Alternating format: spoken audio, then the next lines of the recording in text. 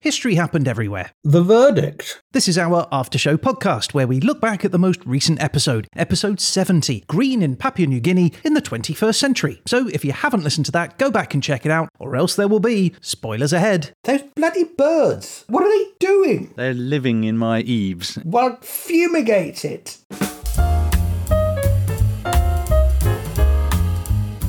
Hello, my name is Ryan Weir and I'm here in the HHE studio with the bush to my weed. It's Mr. Peter Goddard. I am a full bush, Ryan. You might need to get that shaved. Trimmed maybe a little. And we are joined, as ever, by the dark defender of the damned. It's the judge himself. It's Mr. Paul Dursley. I don't defend the damned, I execute them. He does the damning, if anything, let's be honest. Fair. Now, Peter, I was trekking through the swamps of Papua New Guinea this week and found my brains eaten by cannibals, which explains why I've forgotten everything you told me about during the episode. So would you mind reminding me in, let's say, 60 seconds? I don't mind at all. When would you like me to do that? Do it now!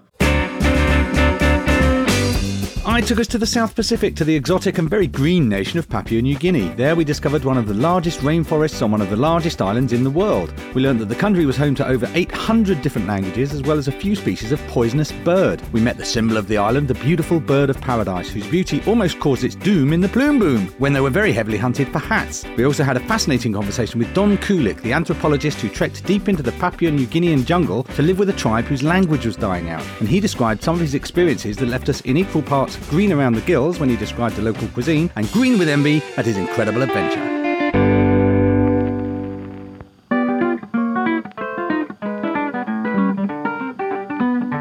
That was last week's episode done, summarised nicely. Nice one, son. Now we're over to young Dursley, who's gonna tell you what he thought of thee. He'll take you apart without any care. He's the lovely Paul Dursley. The lovely Paul Dursley.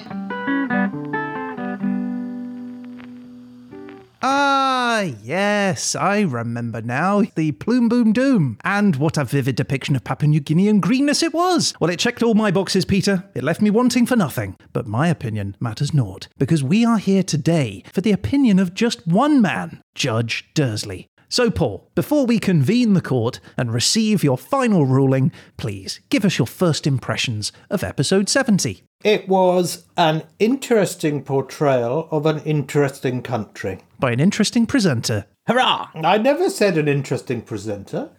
I think green was a pretty broad subject to cover off, though. I can only thank myself for that, having the cunning to choose a colour that was really broad and variously metaphorical. You should teach Ryan a thing or two about wild cards, shouldn't you? Yeah, this is the man who chose Yemen as his country. And it was an interesting episode. It really was. It was. But I've got a strong feeling there's a good grade in this one for you, Peter. Well, let's see. That being said, though, Peter, I have received an audio message from a listener, and I want to play it for you and get your response, if that's okay. All right, go ahead. Hi, Pete. I'm just wondering, how come Papua New Guinea is counted as an island, and Greenland is counted as an island, but Australia isn't? Because surely that would be the first or the second biggest island in the world. Love the show. Well, that's actually a really interesting question, because even as I was saying it in the podcast, my brain was going, surely that Australia is a big island too. And I actually looked this up afterwards because I had a massive crisis of confidence. And it turns out that traditionally Australia is considered a continent and therefore doesn't count on the size of islands. Equally, other continents such as North and South America combined, you could argue, have a watery border and constitute an island. So Australia is generally considered a continent and therefore doesn't feature in the biggest island lists. If that's the case, what's the difference between Australia, the continent, and Australasia, the continent? I thought Australia was a country in Australasia. Well, Australia is a country, isn't it? Australasia is I think an unofficial term for the landmass and islands around Australia in the southwestern part of the Pacific. And Oceania is that plus the rest of the Pacific. Right. Is Pete right then that it isn't an island, or it is an island? It's as in that it's a country. It's not. Is it a continent? I'm so confused. It's a continental landmass, as is Afro-Eurasia. It's one of those things where it's a relatively artificial distinction, because if you just mean what's the biggest piece of land with sea around it, then it's all of Africa, Asia and Europe constitutes one island, you could argue. So it's kind of an artificial line in the first place, isn't it? Yeah, that's a good point. Well, look, I hope that answers your question. I also think it may be to do with geological cratons, but I'm not sure. Nor am I, but I don't know what a geological craton is. It's a piece of the Earth's surface that's been around for a very long time. A craton? And quite often when you see the sort of continents move all around, a lot of the bits of those are actually cratons, and they're always there. They sort of never disappear, but they just move around, whereas some other bits aren't cratons, and the land comes up and comes down based on, water level or subduction, etc. So when you make cocoa, and there's always that island of cocoa that won't dissolve in the milk, is that a craton? I thought that's the toast you put in a soup. Oh, no, wait, that's a crouton. Oh. Nice. I think your craton is almost exactly the opposite of what it is, because it's an upthrust of the magma that causes the cratons to sort of float and stay there. I'm calling my next band Upthrust of Magma. Craton Upthrust, I think, is better.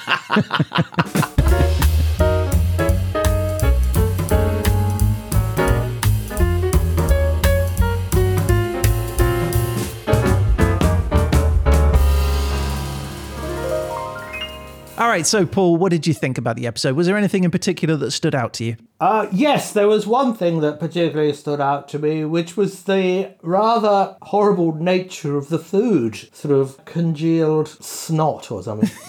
Yeah, it was sort of a starchy residue that poor old Don was forced to eat every day. Yeah, it was made out of the inside of a tree, and apparently it took basically all day to make. And your end result was, as described by Don, a slime, which he found very difficult to get used to. And from his description, I can't say I blame him. So is it one of those that they ferment in the mouth? There are some of those sort of things that they ferment in mouth and then spit it out, and then other people eat it. Fermented all day in the mouth sounds disgusting. Extra disgusting. No, I don't think this one was fermented. Okay. Well, that's sort of something. Yeah, but the way he described swallowing it while still chewing it, that was not cool. It didn't sound great, did it? No. Not to our palate, I think we could say quite comfortably. I did some research though, Pete, and there is a tribe in Papua New Guinea, the Qatari tribe. I think they were one of the last tribes to be found, mainly because they live like 30 meters up in tree houses. Sounds great. Yeah, it's supposed to keep them away from the dangerous animals that are on the forest floor. But they hunt in the forest as well, and they eat sort of things like, I think, coconut beetles, or the larvae of coconut beetles, sort of wrap them up in ferns and cook them. What was that tribe called again? Ewoks. Nub. Well, Don Kulik also describes, as well as the delicious slime that he was offered, that there was quite a variety of kind of grubs and worms as part of the diet, which I guess you live in the jungle, you eat what you have available, don't you? There's not a Tesco's around the corner, is there? Yeah, and I'm sure it tastes fine if you're used to it. Yeah, I wonder if people who are from Papua New Guinea in these tribes, I assume some of them end up going to Australia and living as accountant in Sydney. I wonder if they're sitting there going, I could really do a grub right now, the taste of home and the taste of childhood. Yeah, and yet they're sitting there flavour. eating a packet of crisps going, this is rubbish. I'll stick with a packet of crisps, please. Why not both? That's all I'm saying. It's not flavoured Walkers. You heard it here first.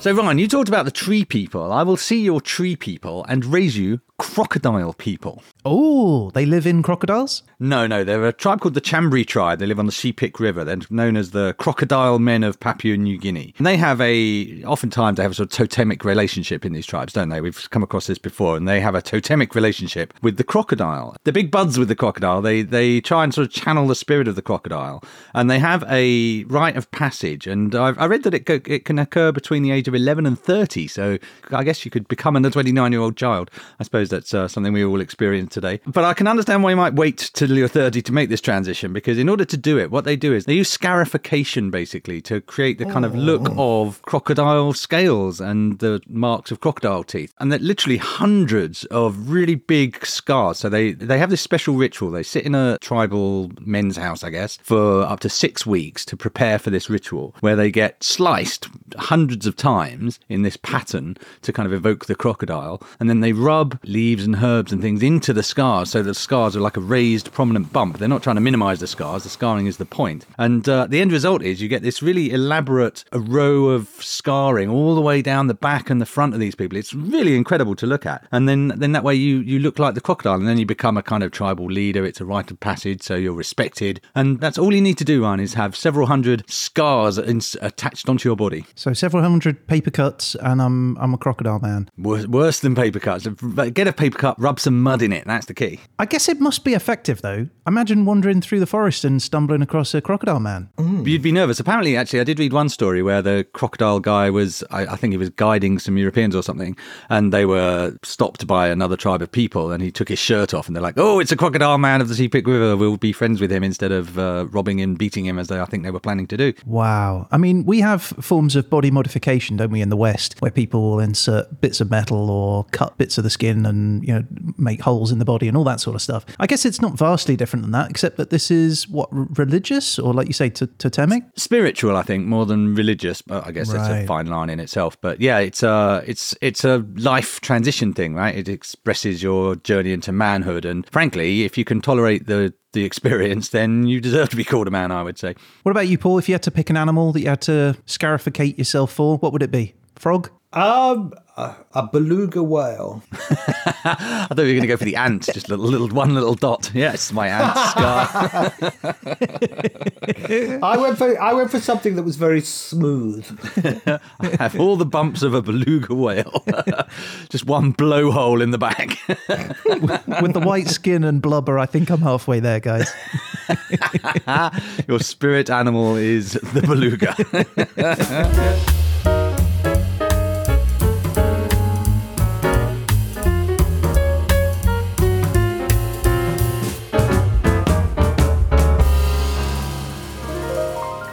So, Peter, just talking about crocodiles and animals in general, I was surprised that we really only covered the bird of paradise in terms of green animals in Papua New Guinea, because I would have thought they'd be, as you said, crocodiles, frogs, lizards, things that are green that live in the forest. I guess it's not 21st century, so perhaps that's why you skipped past it, but I was just curious why we didn't talk about those things. Well, I think it was because essentially I wanted to share the most interesting things I could find, and there was a lot. I did think for a while in the early stages I was looking at lots of animals and that sort of nature talk, but when I came across Don's story, it was so fascinating, and it occurred the book was published in the 21st century, that it hit the brief for me a little bit more closely. And I figured that the nature stuff, if we come back to Papua New Guinea, probably we could find a way of fitting it in and coming back to it. Well, look, you talked about green as a metaphor, so I did a little bit more research about that. And in relation to sort of newness and immaturity, I saw that the etymology of it, the origins of it, come from the Middle Ages. And that's where people were compared to unripe fruit or fresh leaves. But green's association with envy and jealousy is a little bit different. This apparently originated in ancient Greece, where medics at the time thought that the body had four humours, four bodily fluids that were believed to have influence over a person's health. Too much blood, and you might be too excitable and energetic. Too little phlegm, and it might explain why you're tired all the time. So obviously they're never tired in Papua New Guinea, all that phlegm they drink. Well, people considered to be in an excess of envy was said to have an excess of bile, specifically yellow bile, the fluid that's produced by the liver, and it helps with digesting food.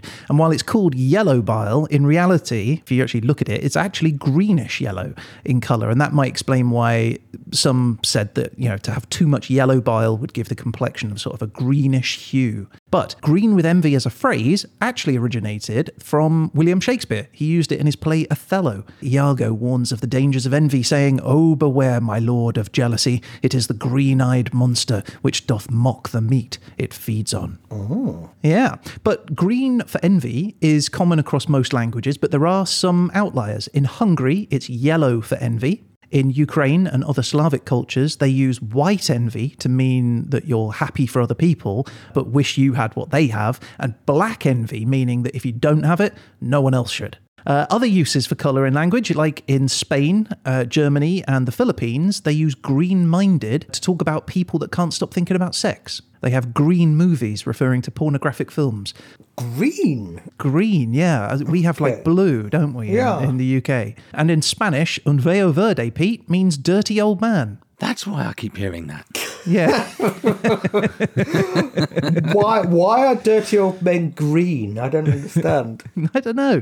In China, wearing a green hat means that you're cuckolded. And you'd choose to wear a green hat? Yeah, just to wear a green hat. There's someone out there, manufacturer of green hats, going, I don't know why these aren't selling. And in America, of course, green refers to money, because in 1861, when the first paper banknotes were produced, the back of the note was printed in a green ink, and that was to prevent people from photographing it and printing their own, because at the time only black and white photos were available. So it literally was green on the back? Yeah, literally, greenbacks, yeah, that's where it came from. So there you go, that's a lot of green stuff. Nice, good work, sir.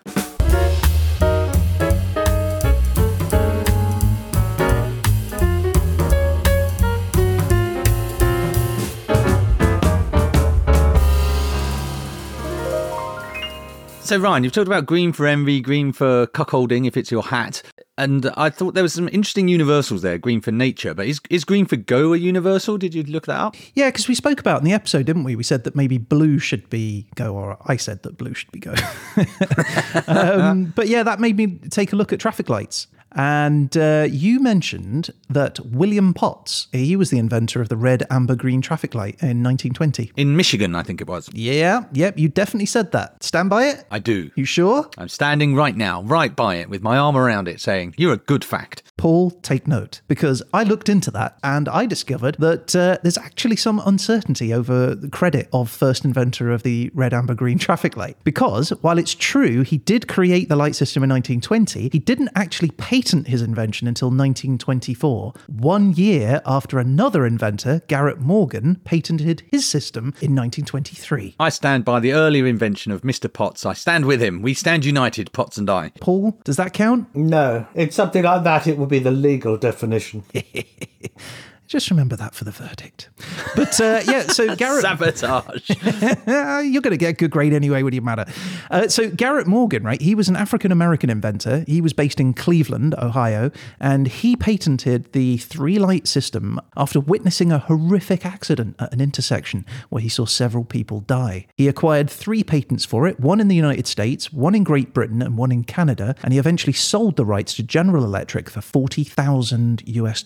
That's around $500,000 today. I am famously the worst negotiator in the world and probably would have taken a small cash value and a cup of tea for my invention. So he was also the inventor of the gas mask. He created it for underground rescue, but it became the precursor to the ones they used during World War I. Wow, this dude takes health and safety very seriously, doesn't he? Yeah, but that being said, he also invented a hair tonic and a comb for straightening hair. So covered a lot of ground, didn't he? I like to think he's thought, well, the world is safer now. I can move myself to the challenges of frizziness of hair. What I really wanted to do all along.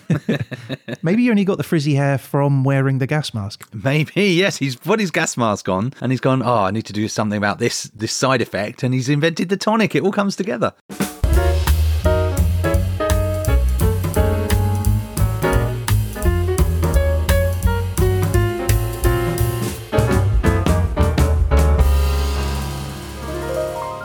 So, yeah, I wanted to share the story with everyone of the Bougainville independence, which is a very active and live thing going on in Papua New Guinea today. So, Bougainville is an island that's part of Papua New Guinea. It started out as part of the German Solomon Islands, actually. It's kind of geographically part of the Solomon Island archipelago. And on this island, there was a copper mine that opened in 1972, which my brilliantly clever green link, because copper turns green as it oxidizes. So this mine, it generated 12% of Papua New Guinea's GDP and was over 45% at one point of the nation's export revenue. Now, this was a big producing mine, but it was this big open cast copper mine, right? So that created a load of environmental issues on the island. They said it poisoned the Jabra River. There were just reports of birth defects. The flying fox on the island went extinct. So, the people of the island paid a big price to have this big mine on it. And then to add insult to injury, the PNG government actually owned 20%. It was a 20% shareholder in the mine, so it got 20% of the profit. And it allocated to the people of the Bougainville Island just somewhere between 0.5% and 1.25% of the total profit.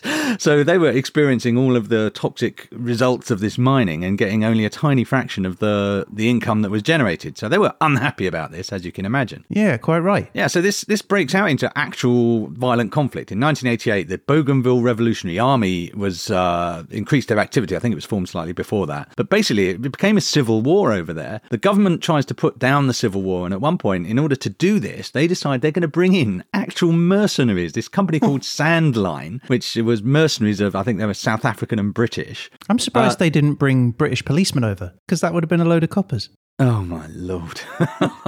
Oh, come on, that's pretty good. You just lost your goodwill from earlier there, Ryan, I think. But anyway, the Sandline people never actually arrived because the news of the plan to bring in mercenaries gets leaked across the world. All the international community totally condemn this. And it actually brings down the government of Papua New Guinea. They end up with a new government. They very nearly have an actual coup, in fact. But they get a new government, and eventually there's a peace treaty. They bring international peacekeepers to monitor the security of the island. And in 2019, though, to bring us to the 21st century, they had a referendum for independence in Bougainville. 87% of the people turned out to vote. Over 98% voted in favour of independence. It was a non-binding vote, so now it has to go through this process of becoming law. But they say that they're hoping no earlier than 2025, but no later than 2027, that Bougainville Island will actually become an independent state. Well, good for them. That's breaking news from Papua New Guinea. so it's not going to join the Solomon Islands then? I didn't see anything that suggested that. I think the assumption is, well, this is kind of strange as well, because the assumption you would think is they think their mine is going to be their source of revenue, but actually the mine itself closed in 1989. Now, I assume that was because of the violence that was breaking out, and I guess there must presumably still be copper in the mine, because otherwise they're really taking a bold move in becoming an independent island. 98% seems an awful lot. Are we certain that that's not rigged? Because we've come across results of that nature before, and they've usually been because there's a strong-arm government who've gone, that was a good result for us, wasn't it? No, Yeah.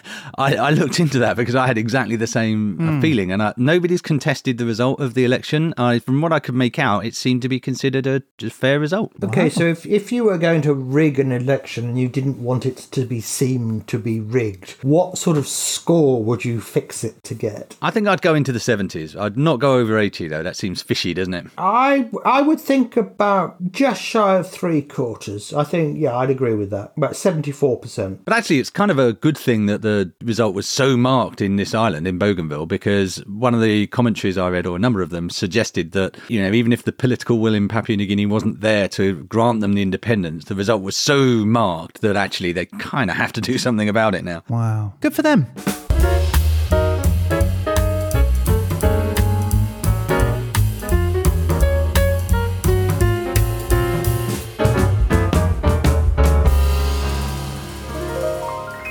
So green is one of the hardest colours to replicate. Plant dyes were the original colours that people had access to. They would eventually turn brown after a while, so they didn't use that very much. The ancient Egyptians used malachite, but found that it turned black after a while. And the ancient Greeks just sort of gave up entirely on it. Their art palette was pretty much yellow, red, black and white. That's what they stuck to. In fact, green continues to be a difficult colour to reproduce artificially. It's particularly hazardous, apparently, to produce green dye. And all current methods are, ironically, damaging to the environment and ecologically irresponsible. So how about that? So green is not green. No, green is not green, but it is green. But it's not. But that doesn't stop people loving it. In fact, green is the second most favourite colour in the world after blue. But one famous person who really loved the colour green was Napoleon Bonaparte. I know where this is going. So in particular, the French emperor loved one special shade of yellowish green called Scheele's green, which was named after Carl Wilhelm Scheele. He was a German chemist who discovered that the right combination of oxygen and chlorine would make a green pigment. And he discovered better than that, it was cheap and easy to produce. And by the 1770s, it replaced copper carbonate, green dye, as the most popular colour of the day. It made its way into artificial flowers, candles, toys, toys, clothing, soap, beauty products, foods, and wallpaper. And Napoleon was so fond of the wallpaper that while he was under house arrest on the tropical island of St. Helena, he insisted that the walls of the home be covered in it. And the reason being that he thought that the colour so resembled intense lighting that it would keep rats, bugs, and other pests from entering the house. It probably did stop bugs and things coming in, but I think you'll tell us the reason why. So the only problem with it, and with Scheele's green wallpaper, is that when it becomes damp or mouldy, as it's likely to do in a temperate climate like St. Helena, the pigment in the colour metabolizes and it releases arsenic-laden vapour. And basically, Napoleon died after 5 years on the island, and while it's unclear exactly what caused his death, we do know that he suffered similar symptoms to those who worked in Scheele's green factories. He was vomiting blackish liquid, he was suffering hideous lesions, he had ulcers, gastric distress, he had heart disease, and even cancer. In 1980, a scrap of the wallpaper was found in a family heirloom by a woman in Norfolk in England, and she sent it to be tested by a chemist who found that the paper contained 0.12 grams of arsenic per square metre, which is twice the amount of arsenic deemed to be hazardous. 8 of them would be a gram, so there'd be a couple of grams of this stuff on the walls. And a gram is what, like a teaspoon? Probably a little bit bigger than a teaspoon, I reckon. Amazing. In 2008, an Italian team tested strands of Napoleon's hair, and they concluded that the samples contained roughly 100 times the arsenic levels of a healthy person. So there you go. Almost proof that the Emperor of France, terror of Europe, Napoleon Bonaparte, was killed by wallpaper. I'm reminded of what they claim to be Oscar Wilde's last words, which was something along the lines of, either that wallpaper goes or I do. Yeah. Scientific aside, there is a chemical compound called arsole. What would you use that for? I honestly don't know. So if you combine arsenic with potassium permanganate, do you get arseache?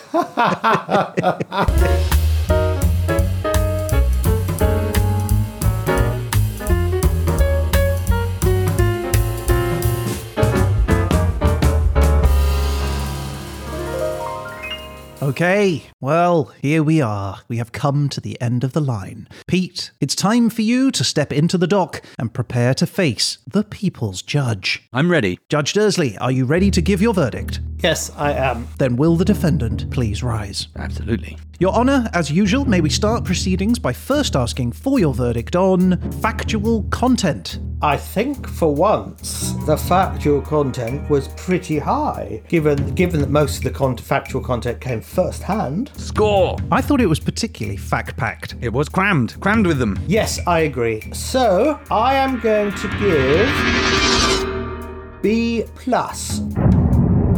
Wow, that's a strong start, Petey. I'll take that. Okay, and then may I ask for your verdict on entertainment value? I'm afraid I don't think your skits were quite up to it this time. Would it help if I said that it was Ryan who came up with the anthropologist joke? Yes, I groaned at that, but then I came up with an even worse one. What have you got? Lay it on us. Well, it was like a tiny mathematician. Yeah. Who would be an anthropologist. Oh, I mean niche. I'll give you that. What's a topologist? Someone who studies sort of shapes and the relationship of shapes and transformations. Yep, you're right. That is worse than mine. But for the 2 people who would have got it, they'd have loved it, in fairness. But I'm afraid, although I accept the fact that it was Ryan's joke, you let it in. So I'm afraid I can only give C+. C+, that's still good. Don't mind that. Yeah, still better than most of my episodes, Pete. All right, that leads us to the mysterious, the unknowing, the Dursley factor. Did this tickle your bones? It surprises me to say it did tickle me. Papua New Guinea is one of those countries that has always been quite fascinating. I think A, the location, B, sort of the shape of it even. Yeah, it's a whole other way of life, isn't it? I'm not sure it's a place to go. With your big brain, you'd be gobbled up before you knew it. They could make judge fudge out your brain. So give us a grade. I will give an A-. Wow! That's a cracker. And that leads us directly to the final verdict. But before the judge passes his ruling, Peter, you have an opportunity now to enter a plea. If you choose to do so, please make that plea now. I feel like I can only make things worse, so I'm saying nothing.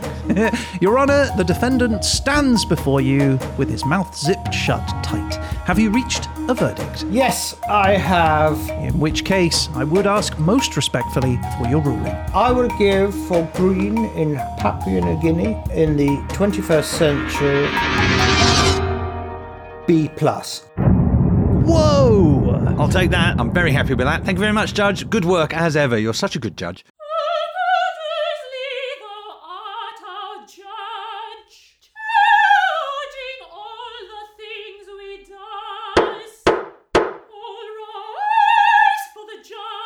Okay, well, look, there you go. That is our show for this week. If you'd like to get in touch about, any of the things that we've talked about on this show, or just to say hello, you can do that by reaching out to us on social media, through our website at hhepodcast.com or by email at peteandryan@hhepodcast.com. That's right, we'd love to hear from you, and you never know, you might end up featured on a future show. That's right. And one way to definitely feature on a future episode is to rate and review the show on Spotify and Apple Podcasts.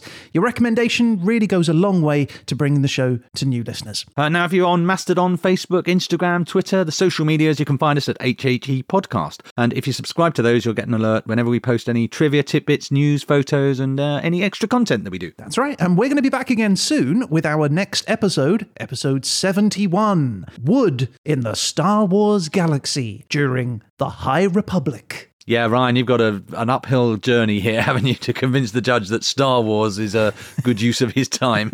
It is an A grade waiting to happen, you'll see. Maybe in a galaxy far, far away, but not in this one. May the Force be with me. But in the meantime, a huge thank you to the judge himself. Thank you, Paul. My pleasure. And that is it. I guess all that's left to say is... You've been listening to...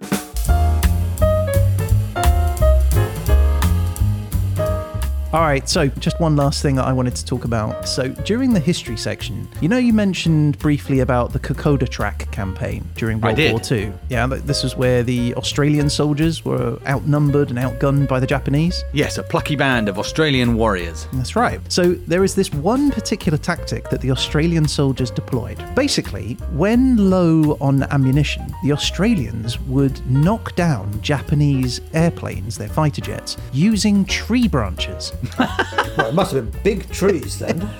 So basically, they would head to where the Japanese had cut out some makeshift runways into the forest. And when the plane was just taking off or coming into land, the Aussies would rush out of the tree line, swinging branches over their heads and try to take down the plane while it flew overhead, right?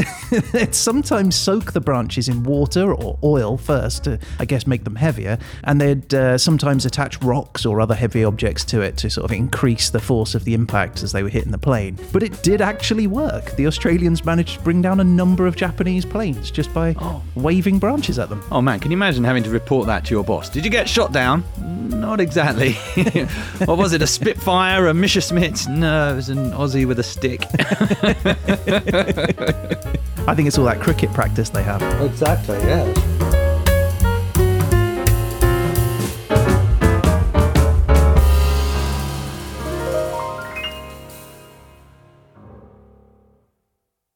KMN04